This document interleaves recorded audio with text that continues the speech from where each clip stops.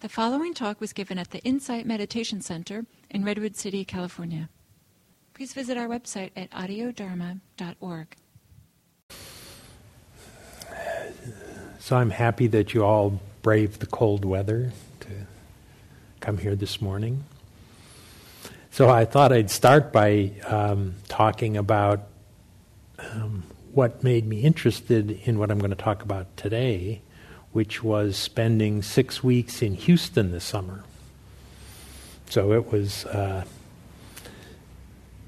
often 95 degrees, 80 to 90% humidity. Maybe that's a little hard to relate to right now when temperatures are in their 30s and 40s. But I work as an atmospheric scientist for NASA. And so we had a research aircraft in Houston. And it was quite a big project, and there wasn't enough room in all of the air-conditioned side rooms in the hangar for all of the experimental groups. So I had to sit at a table in this unair-conditioned hangar. It was, often would get up to 95. The humidity would be 80% relative humidity or higher.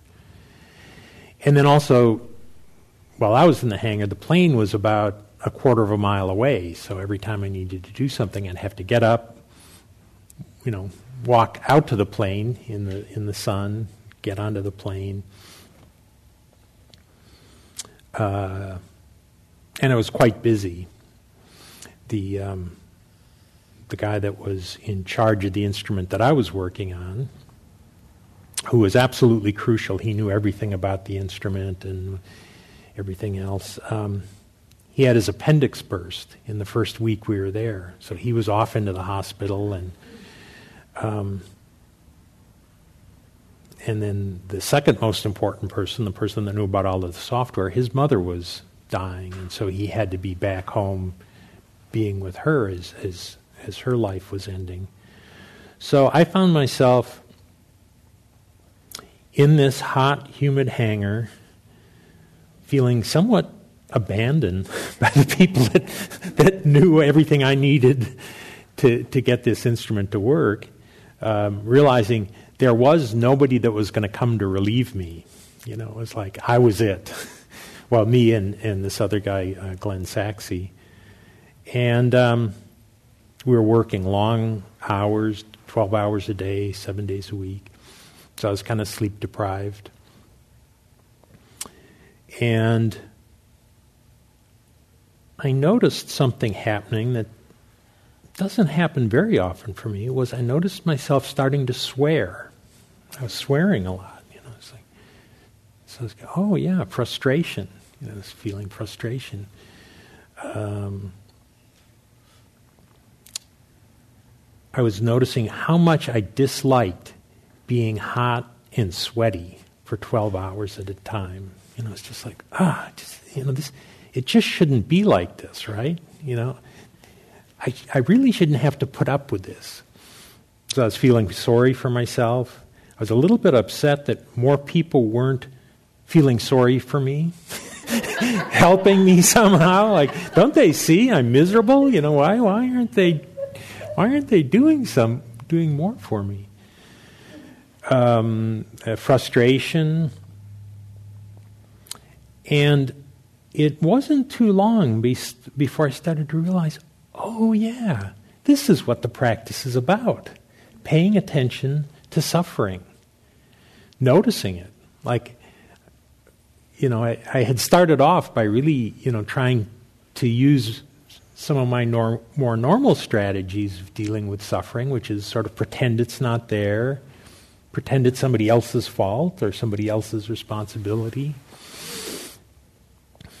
But this was just intense enough that I realized I'm not going to be able to get through 6 weeks in this condition. And so I said, oh yeah, mindfulness. Yeah, that's right. Mindfulness practice. I know about that. I can pay attention to this. So I started paying attention to, oh yeah. I did what I called sweating practice. I'd notice, oh yeah, sweating. This is what it's like to be sweaty. This is what it's like to be hot. And then as I'd noticed that, I'd go, well, it's unpleasant. I don't like it. It's unpleasant. But it doesn't have to consume all my mental energy. It doesn't have to, it doesn't have to be how I'm going to spend my summer vacation.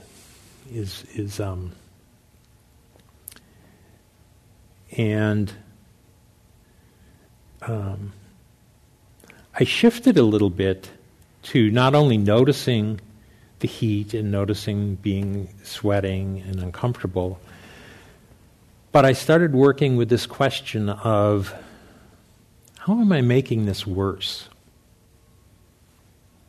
I can't change the conditions. I did what I could, but I can't change the conditions. How can I not make this worse? How can I relate to this in some different way so that there's some kind of energy left to actually do the instrument work that I'm there to work on? So I found being in that environment, it was absolutely essential to pay attention to the unpleasantness or the suffering of working in that environment. And that really helped a lot. It really made it like, oh yeah. Noticing being tired. And often not knowing what to do. Something's not working and I don't know what to do. Glenn is off in the hospital, relaxing in this nice hospital bed. His wife by his side. Not that I didn't have empathy. It was. He could have died. But still, it was like, okay, so he's been there a day or two, but shouldn't he be starting to think about this again? Surgery, yeah, he's getting taken care of. So, so I would notice frustration. Oh, so first I'd notice that I'm swearing. So I was doing swearing practice, which was noticing, oh yeah, there's frustration. I'm feeling frustrated right now. Like, I don't really know what to do. There's something that's not working, and kind of at the technical level, I don't know how to fix this. I had some ability to contact Glenn and ask him questions, and some ability to contact Mario, who was, kind of at his mother's bedside. So even though he was with her, he also was available to talk on the phone. So I found I started to tap into both inner resources and outer resources that I had to address the frustration. And also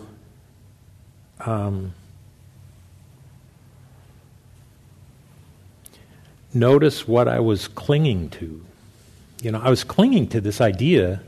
It just so happened that this was a brand new suite of instruments that our team thought we were going to have all put together and working flawlessly.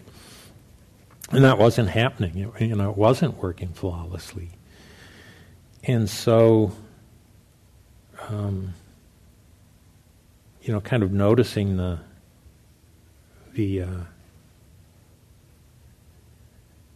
tightness in my mind around, there's this phrase, failure is not an option. I suspect that's useful in some environments, but you can really suffer a lot when you hold on to some notion that failure is not an option. In this case, it wasn't total failure, but we weren't going to, we were going to fail to meet all of the objectives that we had for the instruments. There just was no way around that. But as long as I held on to thinking that we had to get it to all work, it made things pretty miserable.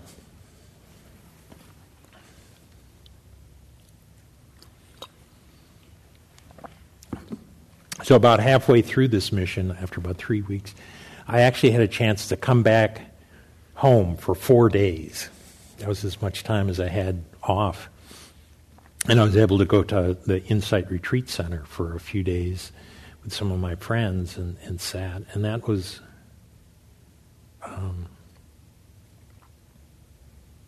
rejuvenating, to kind of be with other people and talk about this and get their support. In the 4 days I was away, it rained in Houston quite a bit. So when I came back, not only was it hot and humid, but the mosquitoes had come out. So then I was sitting there and like, mosquitoes, and everyone else is like slapping themselves. It's like, oh, but I had learned, okay, I'm gonna see if I can do mosquito practice. So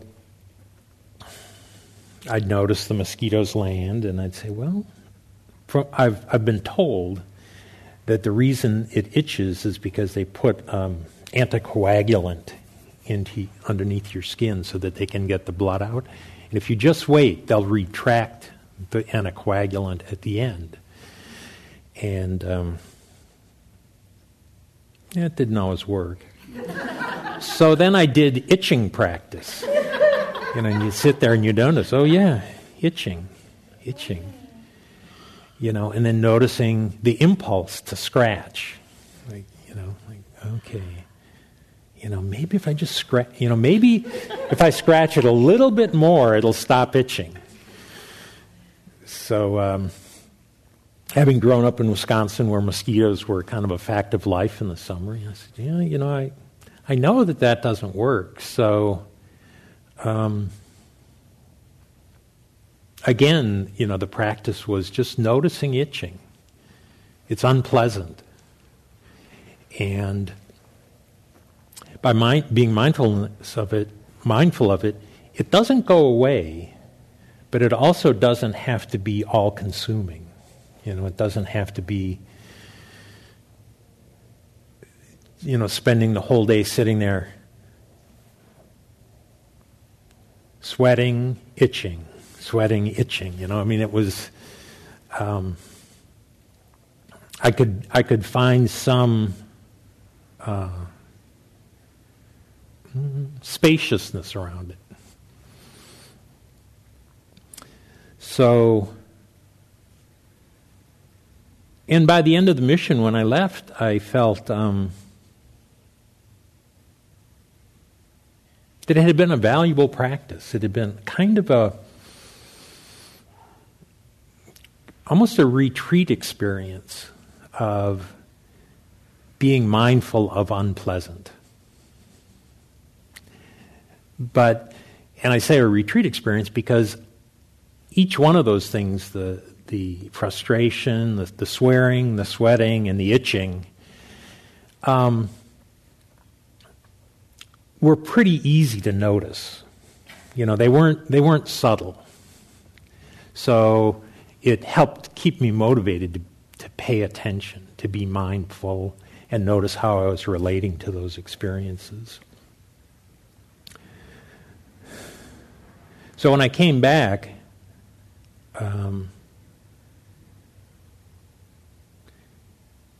I started teaching with Shin Kwan and Diana and Kim, three of my friends and co-teachers, about the Eightfold Path.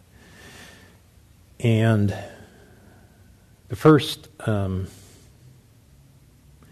element that I was had the opportunity to talk about was the Four Noble Truths. So I'm curious if any of you or all of you have heard of the Four Noble Truths. Does that ring a bell? Okay. Yeah. So so that's really at the center of this practice. So we develop mindfulness. We do this mindfulness meditation, and there's a way in which you can just do mindfulness meditation, and it'll bring a certain level of relaxation, a certain reduction of stress. And for some people, that's, all they're really looking for. But what the Buddha was, the path that he was describing, the path that we practice here, was about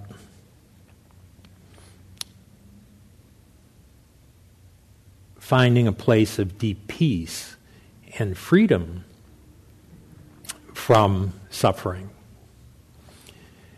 And so the first of the Four Noble Truths is that there is suffering in life. It's the word is dukkha, and that's worth paying attention to recognizing that when it's operating. And that, in some ways, that's an incredibly radical teaching, because it goes against not only our cultural training, but I think maybe even some inner tendencies, which is when things are uncomfortable, we try to we have all sorts of strategies of trying to ignore it, trying to cover it over, distract ourselves doing other things.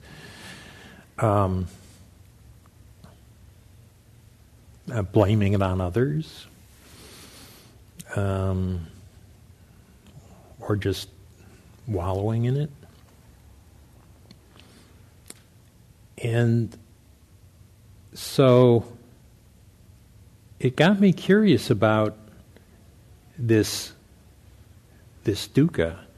How willing am I to look at the suffering in my life? And just that word suffering seems pretty heavy, right? It's like suffering is like spending 40 years in the desert, or being the long-suffering parent, or the long-suffering spouse, or something like that. The long-suffering offspring. Yeah, very good. The long-suffering student, the long-suffering teacher.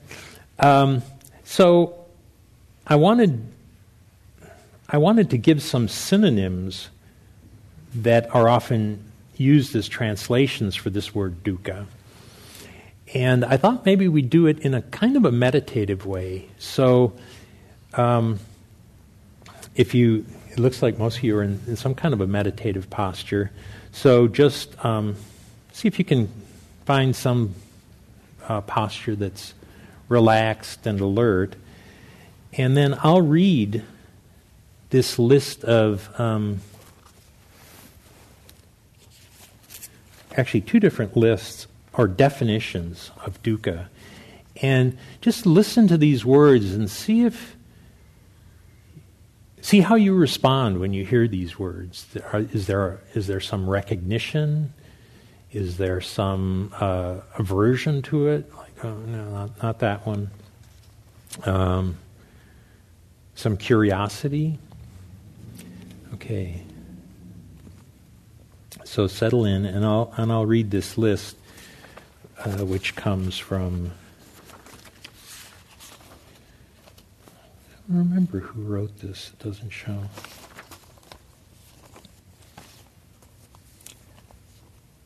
Disturbance, irritation, dejection, worry, despair, fear, dread, anguish, anxiety, vulnerability, injury, inability, inferiority, sickness, aging,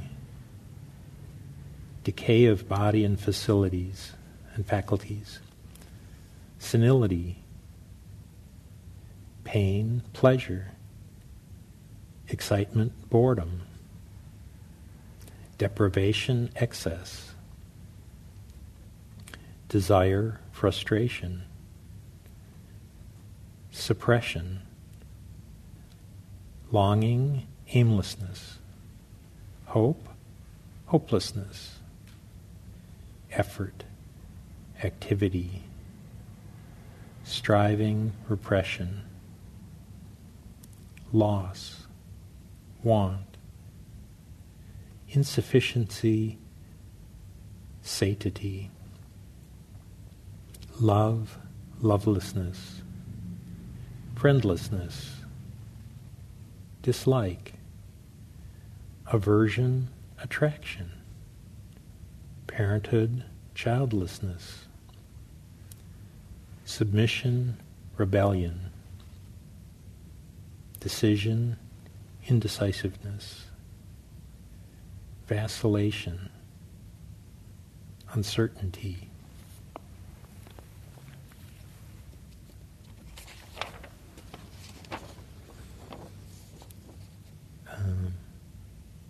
and here's another list. A basic unsatisfactoriness pervading all existence, anguish, anxiety, affliction, dissatisfaction, discomfort, discontent, frustration, misery, sorrow, stress, suffering, uneasiness, unease, unhappiness, unsatisfactoriness.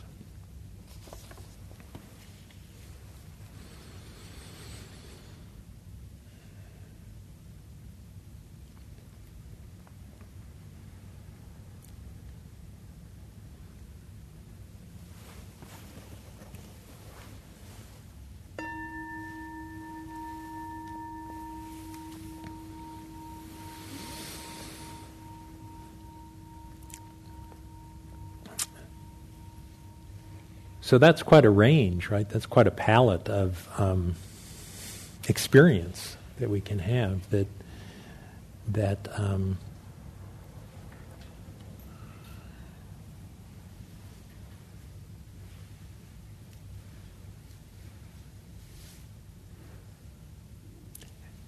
and all of these things, when they go unnoticed, I think tend to agitate the mind, tend to agitate the heart, tend to keep us from a place of peace or ease.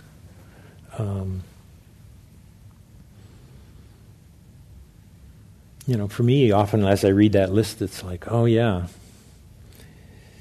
I think I want to go see a movie now, or maybe I'll go have ice cream, or do something. But the Buddha said, well, this is. If we really want to address these, the first thing we need to do is recognize that they're present. And then the second noble truth is that there's a cause for these things. There's an underlying cause, which is clinging or craving. The Pali word is tanha, which is sometimes translated as thirst. So, again, when I go back to Houston, I think about what was it like when I forgot to drink enough water.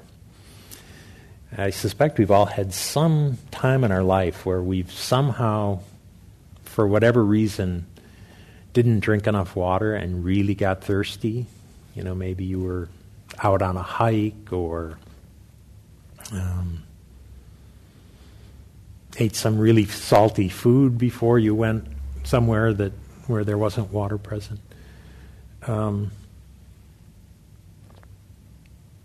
So not only is it important to notice the existence of this dukkha, but then also start paying attention to what is it that we're clinging to or craving that's causing this dukkha to arise.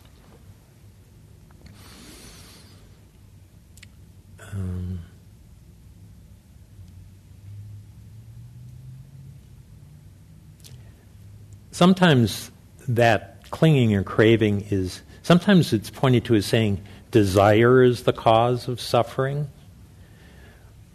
And I think that's a misinterpretation or a misrepresentation. There are desires that are healthy and wholesome. The desire to be free.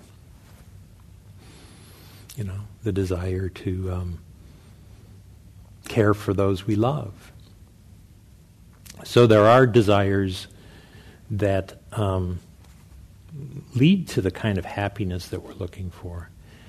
But then there's other desires or wants or cravings that are really unsatisfiable, that they're actually bigger than what it is that we're craving for. I had an experience, I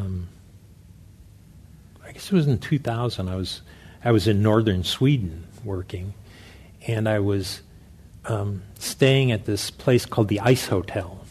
It's a hotel that's made all out of ice and snow. And they have a bar, and the bar's made all out of ice. And it's so cold they can't serve beer because it would freeze. So they had flavored vodka in shot glasses made out of ice. And,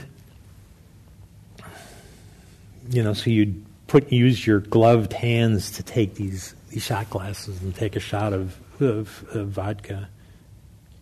Are the beds made out of ice? What's that? Are the beds made out of ice? Well, they are, but then there's foam pads on top and reindeer skins, and then they give you down sleeping bags to sleep in. So, yeah. Actually, part of the suffering comes is after drinking at night, when you wake up at 3 a.m. and realize you need to go to the bathroom, and you have to get out of this nice warm sleeping bag and get dressed and walk way down the hall to the restrooms themselves are not made out of ice. Yeah. Well, the guide told us one morning they came. So the restrooms are they're insulated wood structure that's pushed up next to the ice and snow structure. He said one morning he came and there were two, and he opened the door of one, and there were 20 Japanese tourists all huddled in the heated restroom. So I guess the thrill of being in this ice hotel had worn off for them before the day was over. Oh, so anyway, what I found, I'd have a shot of vodka and I'd be with my friends and everything. And at some point I realized I had this notion that true happiness was just one more drink away. Like, if I had one more shot of vodka, then I'd really be happy. And so when that dawned on me, then I realized, this is not the path leading to happiness. This is not going to get me where I want to go. And so that was the moment I decided to stop drinking. I mean, I won't say that I was addicted to alcohol, but I did have an idea that alcohol was a path to happiness. And in a way, there was a way in which when I would drink, there would be a little, some of my inhibitions would drop and there'd be a certain relaxation. But it was always temporary, and it had a downside. The next morning it's like, oh, did I really say that? Did I really do that? So, I'm trying to remember where I was going with that. Oh yeah, so what I saw there was that desire, that thinking one more drink and then I'd be happy, kind of showed that that desire couldn't be satisfied. There was you always wanted more, always wanted more. And so that's kind of the differentiator between, or one of the ways to see the difference between wholesome desire and unwholesome desire.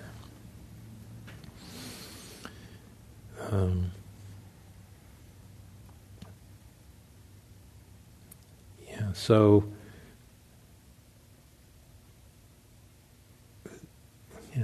I thought I brought all this material. I thought I was going to talk a lot more about dukkha. There's a lot more to be said about it. They've actually categorized, there's actually 3 categories of dukkha, if you're interested in looking at it. There's the strongest one's called dukkha, which is, that's, it's the kind of the pain and the physical and mental pain that we experience from birth, aging, old age, sickness, death, from not getting what we want and from getting what we don't want. So some of those levels of dukkha, we can recognize fairly easily in our lives, like the mosquitoes and the heat and the humidity, those things we can usually pick up on. There's 2 other categories of suffering. One of them is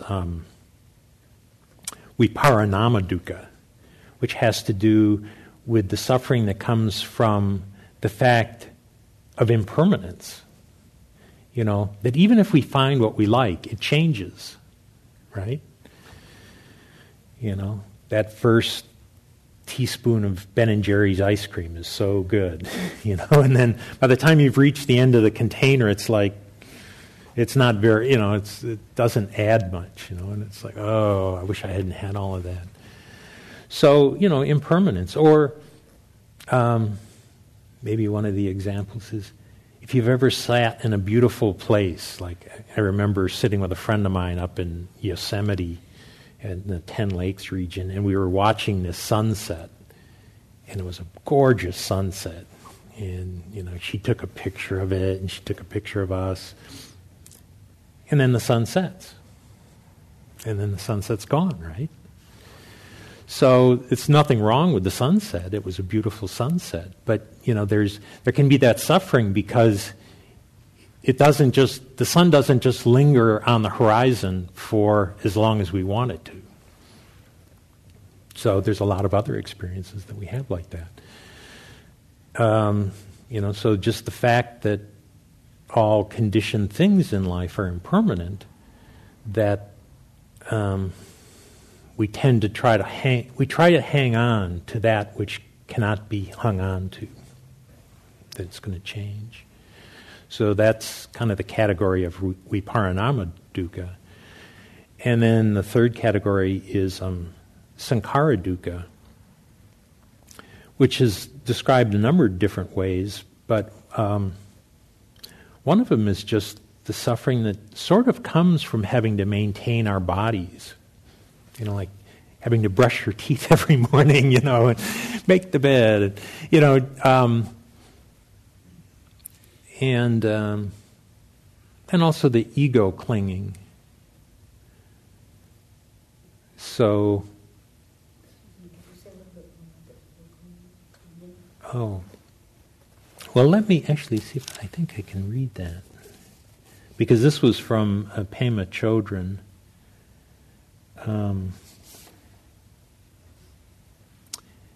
Pema Chodron describes this as the suffering of ego clinging, the suffering of struggling with life as it presents itself to you, struggling against outer situations in yourself, your own emotions and thoughts, rather than just opening and allowing. So that, for me, it's that clinging of, it just shouldn't be this way. This is not right. Where's the cosmic complaint department? Who can I talk to about my life being this way, or things being this way? So that's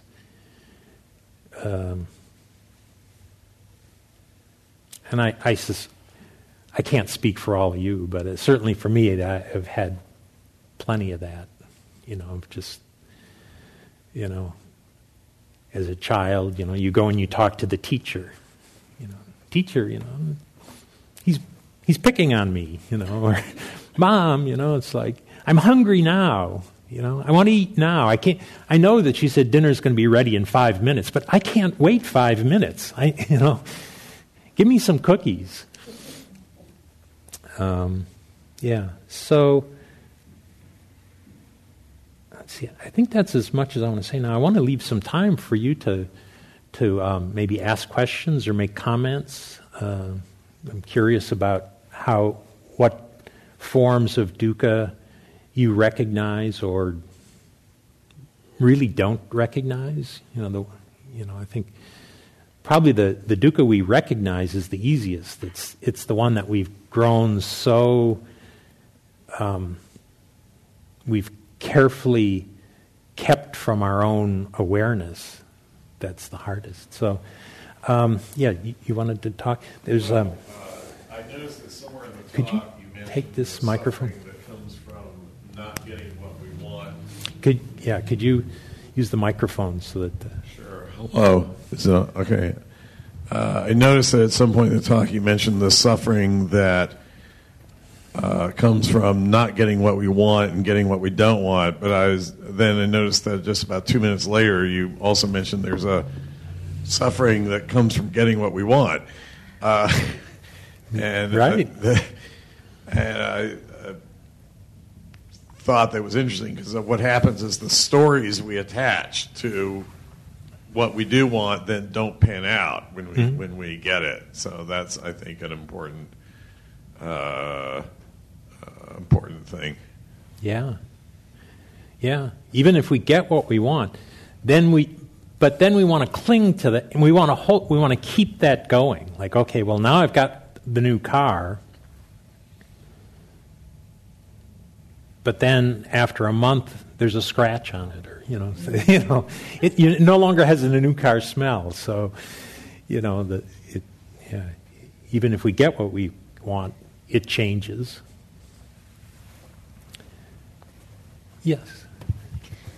So it was interesting that you mentioned maintenance of the body that can, create dukkha, because Andrea talked about in one of her Dharma talks how she was washing her hair and she suddenly realized how impatient she was washing her hair. And I thought, well, that's weird.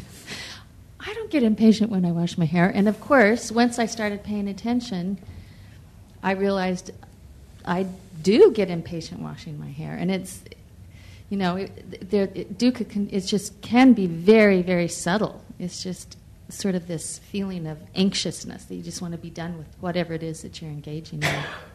So I thought that was an interesting thing to become aware of. Great. Yeah, that's...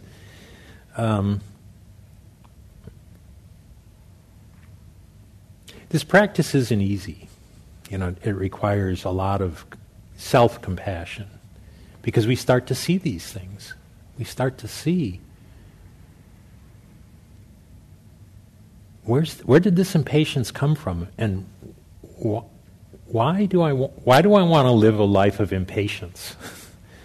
And yet, when you start paying attention, it's like, oh yeah, there is that there. So I didn't get to the third note, but the third noble truth is that it is possible for dukkha to end. So as we pay attention to the clinging, over time, it's possible for that clinging to release and the suffering to end. So I guess if there's only two noble truths, that would be pretty depressing. Right? But there is a possibility for the ending of it. So,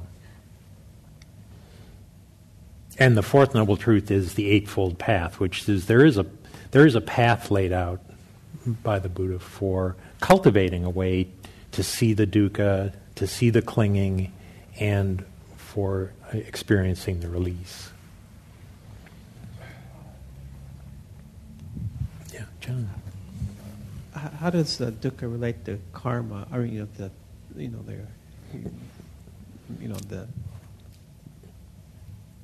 past experience? I mean, I think there's a direct relationship. Yeah, that's a big question, right? Oh, yeah, so John had asked, how does karma relate to dukkha, or dukkha relate to karma? Well, dukkha is really, the collected effects of all our past actions and our intentions. So, I suppose in a way, there's kind of a momentum to our actions. If we've been avoiding looking at these things, if we've been avoiding looking at the dukkha, and we've been avoiding looking at the clinging, then we have a propensity to keep doing that. So where we do have a choice is in the current moment, when we recognize, oh yeah, there's dukkha present. Can I turn towards it? Can I look at it? Can I look at the clinging? These things that we've sort of maybe conditioned ourselves not to look at. If we have the intention, okay, this time I'm going to recognize it and I'm going to look at it and look for the possibility of release, then there's a different kind of karma that gets generated by the turning towards rather than the turning away from. Yes. John, could you? So I was listening, and just all of a sudden got really depressed as you were saying that none of these are the path to lasting happiness, which, on some level I know, but I just felt it when you said that, and I thought, well, what is? And so the Eightfold Path, if we follow it, supposedly, and practice it, that will eventually lead us to more peace with all these conditions of life and circumstances. Yeah. Well, I want to guarantee. I'm not fully free. You're asking the wrong person. But it's a very good question. It's a very good question. I think part of this practice is noticing moment to moment. Like, for me, it was like when I noticed, oh, mosquitoes, oh, itching. There was a certain happiness, like, oh, I'm not, what do you call it, the one being oppressed by these mosquitoes. They're doing what they're doing because that's kind of how they do their lives. But there was a certain happiness going, oh yeah, yeah, this is how it is. But it wasn't.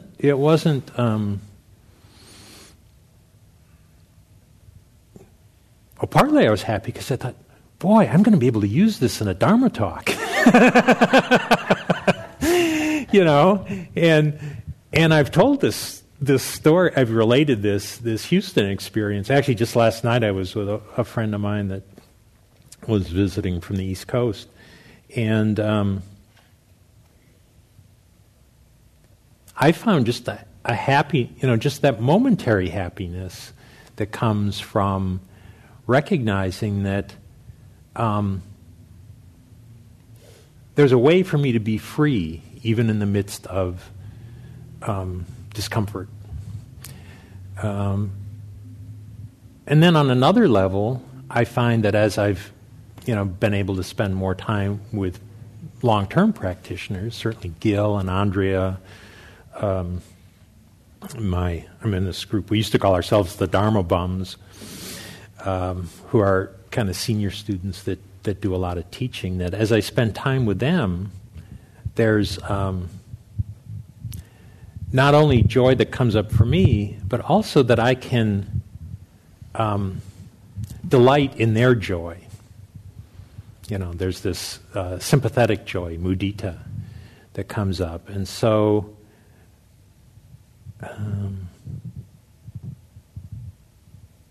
so I think I've been able to tap into that joy more, And then also, even that moment of recognizing this is, I forget what word you use, sad or depressing? Depressing. Depressing. Noticing, oh, depressing. Oh, yeah, look at notice how the energy is dropping. It's like, oh, yeah. What am I thinking? Like, oh, yeah. Whatever, kind of like, oh, depression. Now that started, that's the way it's going to be for the rest of my life, right? It's just like, oh yeah, depression. That's also impermanent. So there's suffering in the things that we like being impermanent, that we can't hang on to them. But there's also some joy in the things we don't like are also impermanent. And so that that if you pay attention to, if you notice that and pay attention to it, then you can notice, oh yeah, this isn't a fixed and stationary thing. It's something that arises and passes. And so there can also be freedom by just recognizing that. So does that help? Okay, yes. Okay. Yes. I wasn't going to come today, and I'm really glad I did. Okay. Suffering.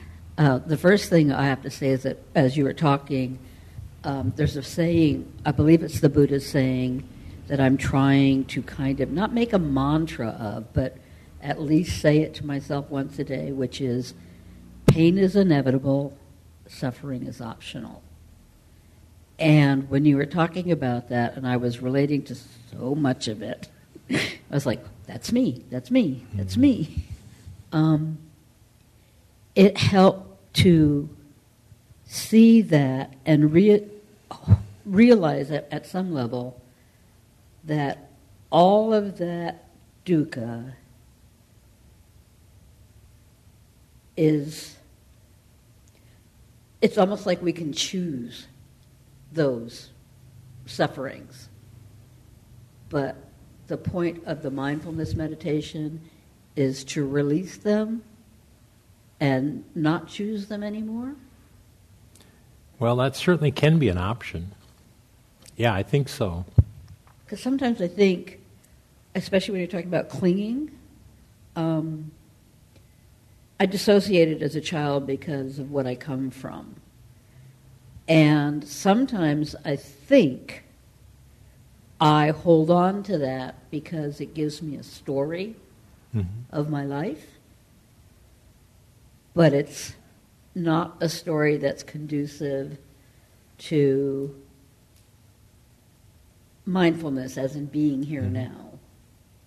So I guess where I'm going with all this is I really want to thank you for what you said today, and I'm hoping that I will internalize some of it. I'm feeling some serious gratitude right now for what you've talked about. And so I'm going to shut up. Well, beautiful. Thank you. Okay. So we're 5 minutes past 11. So thank you all for coming today, and thank you for your practice. And may you all find freedom from dukkha.